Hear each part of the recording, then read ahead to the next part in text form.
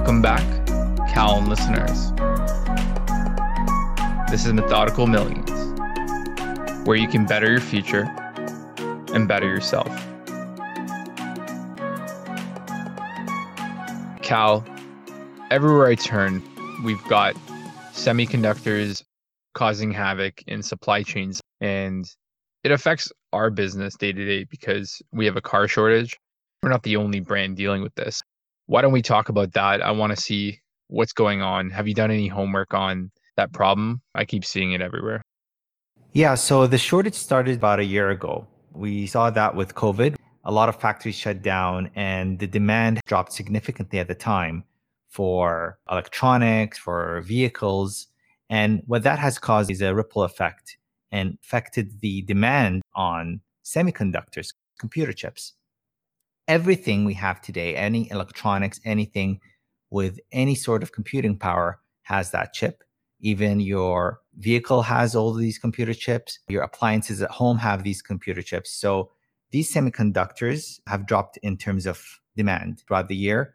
And because the economy has actually picked up quite a lot quicker than expected, and with the combination of working from home, a lot of people are more focused into gaming, a lot of people using more electronics at home because they don't need to go to the office anymore. And that has increased the demand on those electronics. So a bit of both scenarios happening here that really have affected the drop in the orders for these semiconductors from some manufacturers and increase on the electronics demand has caused quite the squeeze on that sector. So you have companies that are called fabless. These are companies that design the computer chips. And you have companies that build the computer chips. And these companies are called foundries. There are not that many foundries globally that builds all these computer chips. And right now, with the economy booming and the increase in the actual electronics, gaming side of things, people are still working from home. Vehicle sales have increased a lot. That has caused a lot of pressure. And a lot of these foundries, these companies that manufacture these chips, they said they're booked for the next 2 years effectively. They cannot take any more new clients in terms of their order book. So it just shows how there are quite a lot of other factors as well that didn't help in this case. For example, the trade war with China maybe added to the flame, but it is causing quite the supply issue with aspects of our lives. Yeah. On the car business side, I wouldn't say it's even more in terms of sales necessarily that I'm seeing. It's just the shortage of supply. So there's no cars. A lot of brands aren't able to complete the car. And the whole thing with manufacturing is if you're missing one part out of 10,000 parts, you can't ship your product. And these are the issues where we're seeing companies pause moving these cars into people's hands. And the same is with a lot of things. So we did talk about inflation, but this is more of a shortage on things like PlayStation 5s. The demand's insane. How many more people want one of those, or just gaming in general, being work from home? I'm sure 2, 3x or maybe more than before. And that's why there's a huge arbitrage opportunity. People were scalping them like crazy. And I don't think you can even get one today. I think it's probably still very much back ordered. And I've heard that the same as you said, appliances, and people are either buying or selling homes or they're renovating. And these renos are really driving up the price. There's only a limited amount of people who can service things like landscaping, contracting. And what I heard was that because auto manufacturers shut down, these foundries had to book contracts for other people. A supplier needs to make their money one way or another. Just because the auto industry shuts down doesn't mean they're not going to go looking somewhere else. And I think once the new contracts are put in place and the demand gets driven where those people already have production lines going and just say, okay, ramp it up. I think auto manufacturers are fighting for these chips and you're battling against the Apples and the companies that need them. This could be like a tail end 2022, 2023 problem. And it just goes to show that a lot of people speculated about the implications of shutdown. And we're just starting to see what pausing the economy has done and what confining people to their homes and then releasing them to the wild looks like. People who have money are spending it. People are going to probably overbook travel in the next 18 months. And there is a natural supply and demand mechanism. I think I saw a stat, it was $10 billion per factory. So who's going to build these? And it's like building for peak demand in power generation. You're not going to build a whole nuclear plant just to service an incremental 5% of power. None of that makes sense. So with problems come solutions, and this could be a business opportunity for someone to jump into. I just wouldn't know where to even start, but I know that the US specifically is thinking of divesting from China with everything going on. And of course, Elon Musk is the shining example of Tesla and SpaceX local manufacturing, which he showed it can be done no matter the wage rate for labor. And it's almost all a fallacy. People who went for cheap manufacturing in places like China or India did that probably for bottom line reasons, but it wasn't the only way to do it. You don't have to do it that way. And that's the whole minimum wage argument I see online, which is we can't raise minimum wage to $15 because it's going to double the cost of a burger. But meanwhile, I think it was Switzerland, the cost of a burger is up 25 cents. So the cost of fair wages can be done. Of course, whether it's fair is debatable in America, but at least these people are paid more than somewhere like China and they get stock options. So at the end of the day, their comp is above average anyway. So I wonder if there's a way to essentially reinvent these products around that chip. I guess it's so integral that a world shutdown did cripple the economy and restarting it has become a problem. These chips are made out of Taiwan. Is that correct? I keep seeing Taiwan come up as the source for these, or at least the majority of them. The reason I hear Taiwan a lot is because the world's largest foundry is in Taiwan.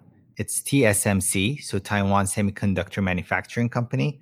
And they actually build chips for a lot of many global companies. They build chips for Sony, Apple, Microsoft, AMD, NVIDIA. These are just a few names. And even though those companies design their own chips, they found out that actually outsourcing the manufacturing is significantly cheaper. So that's why they outsource their manufacturing to TSMC. Hence why I hear Taiwan's name come a lot. So basically, they manufacture these chips. You have companies that also build their chips in-house. So they design and build their chips like Samsung, like Intel. Although Intel is also planning on outsourcing their manufacturing to TSMC, to Samsung themselves, to Global Foundries, another company as well, and some others. So there is a lot of focus on trying to have local manufacturing in the United States and actually trying to reduce the cost that way. What they're doing is trying to outsource their manufacturing. Intel and TSMC are heavily invested now to build manufacturing plants in Arizona. But the problem with that is, as you mentioned, is there's quite a lot of overhead. It takes a lot of time. And to build these factories, you are also required to have a lot of chips and a lot of staff and all of that. And that takes quite a lot of time. So even though there is a solution to the problem, it seems that it still needs time, and time is of the essence here. So time is the biggest challenge that's making this a bit more difficult. And it seems that there isn't much that can be done with this regard. I guess how I would approach this is to ask, can you individualize these parts and 3D print them in people's houses? I guess manufacturing is mostly for scaling things up. So once you build a mold or a die casting of something, then you build hundreds of thousands or millions of parts and then move them around the world. And back to the Tesla example, in the early Roadsters, they were building parts, something to do with shipping it back and forth from China a couple times. I think it was battery chemistry, shipping, making the packs and shipping them back. Just all these redundancies that really get the cost up. And what that company was clever at doing was localizing manufacturing to bring the cost down. So vertical integration, meaning cut out all these independent contractors, suppliers, and try and do as much as you can out of one spot, build the car, deliver it locally so that you could get the average selling price down, keep the same margins, and all of a sudden you're more competitive than everyone else. These are the kind of innovations that long-term will win over time, which is why you can get a $40,000 Cybertruck and it's going to push innovation. I know Ford just announced their electric F-150. That's kind of cool. That company seems to be all over electrification. They cut their sedans to trim their product mix and make it easier to shift to electric cars. I've seen the Mach-E on the road. I think the back looks fantastic. This is what we need. We need one person to solve this problem and then everyone else will follow. That's essentially the recipe for business, which everyone's going to copy each other. At the end of the day, it's going to make the world better. So If they're going to reverse engineer and learn from these other companies, then great. But I'm just not experienced enough in manufacturing to really comment on how to solve this. But that's why technology is here. Whether it's how fast can you build a plant, Tesla also built their plants in under a year and a half, where other companies might take 3. What can you learn from them to say, I'm going to build it faster, maybe build more throughput per factory. So instead of 10 million units of something per square foot, can you 10x that? And can you use more vertical space, more automation, different materials for the semiconductors? And this is kind of where the hard problems have to be solved. I think we're still right in the middle of this thing. I don't see an exit anytime soon from this problem. I think it's going to be ongoing for sure. What do you think is the most affected industry out of all of these? Is it auto? Is it appliances? Who's been hit the hardest with this shortage? So from the looks of it, it seems that the auto industry has been hit the hardest. It's the one that really caused most of this semiconductor crunch, and it's still suffering from it, as you mentioned. The only manufacturer that I think has came out ahead is Toyota. The reason is because Toyota experienced a similar situation a few years back when they had an earthquake in Japan, and the plant that supplies a lot of their semiconductors crippled down and got completely destroyed.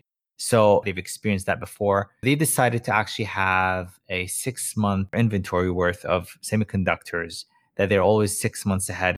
Toyota is famously known for their just-in-time manufacturing process, and it is still considered to be one of, if not the best method. They generally do not build more than what they need to be built, but they have this stock of semiconductors right now. So they would be a bit ahead compared to other manufacturers, even though they're the world's largest at the moment and for the past few years. That's just one manufacturer. You have the others. GM come in the beginning of this year, basically announcing that they had to shut some lines down, as you mentioned, and they could see a drawdown of $2 billion in their revenues or returns this year alone because of the semiconductor shortage. So we're talking big money here.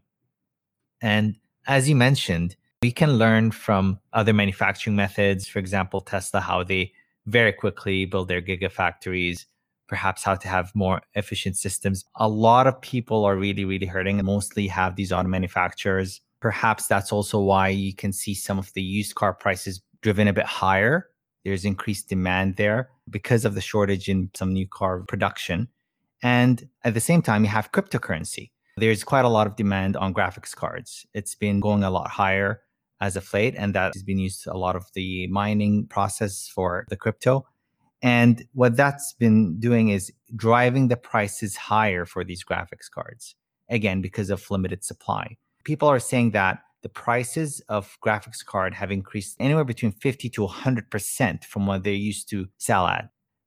Yeah, I just want to say about the shortage on the consumer electronics and graphics card side. A big reason for this is also a lot of websites who distribute these aren't accounting for bots grabbing supply in under 5 seconds. So whenever there's a launch, if you just have a normal smartphone or computer and you want to buy something, these are all selling out so fast. People are scripting with code and grabbing hundreds. Even the micro scalpers who grab 8 or 10 on their own to resell them, these double margins are actually on the resale side too. People are grabbing at list and then selling it for 50 to 100% over on that. People are doing that as side income, and there's no law or regulation against it.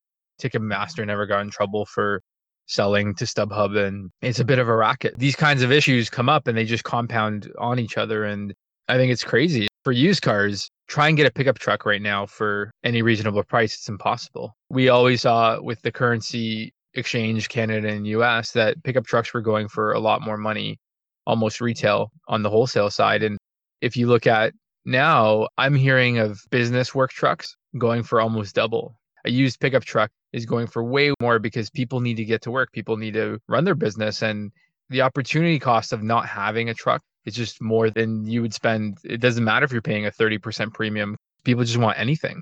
This whole shift in the economy has muddied the waters because maybe people are working from home. Maybe people are starting their own contracting business or need a truck, and trucks are taking months and months, like 6 to 8 months for a pickup truck at a Ford store is what I'm hearing. And it's just such a disaster that way. And this is what happens when business comes back booming. You see shortages in everything.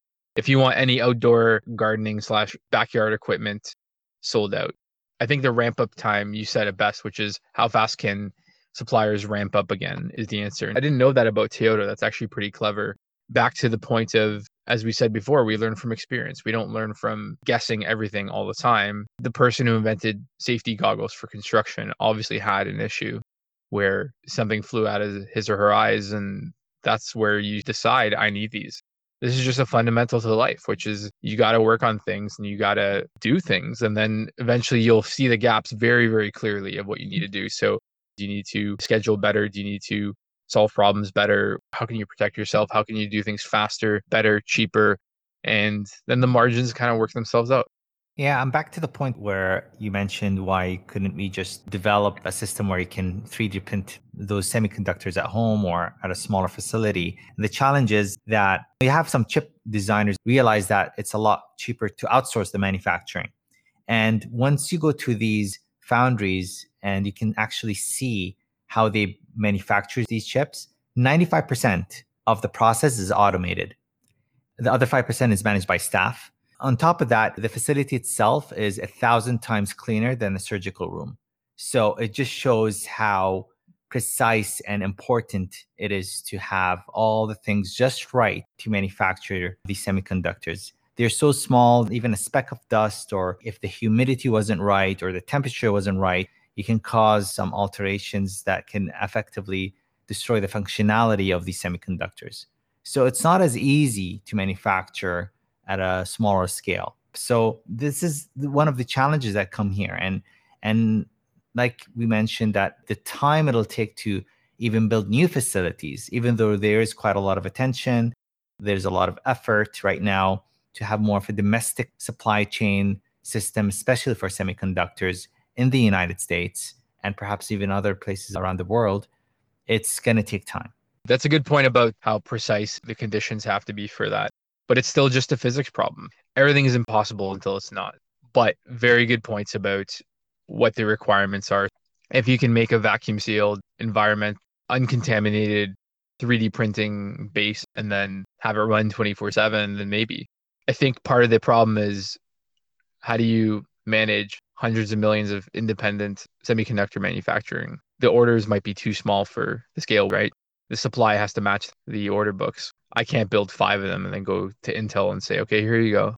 They would never buy that. It would be just too small. So I think what the opportunity could present itself as is maybe for the repair space, if semiconductors could be easily swapped instead of replacing old cars or old appliances that are broken, can you fix them and can you essentially refab or resolder them on? And I've got some soldering experience. It can be done. It's just semiconductors themselves, the actual parts are super small, like you said. So just almost not even possible for us to manage on a day-to-day level. I think that's probably a good summary of it. Yeah, and I agree. I don't think anything is impossible, but considering the current circumstances, I don't think it is possible for the time being to get to that level right now. But yeah, I'm with you. Maybe 5-10 years down the road, maybe it's something they can absolutely do in your own bedroom, right? Or your garage. I have no doubt in that. One day we can really make it very easy and affordable. And as you mentioned as well, just to paint the picture for our listeners, we're talking nanometers here in terms of precision when it comes to semiconductors. So that's something immeasurable when it comes to us trying to do things maybe on an analog method. So with that said, let's wrap up today's episode. Thank you for listening to another episode of Methodical Millions, where you can better your future and better yourself. Thanks, everyone.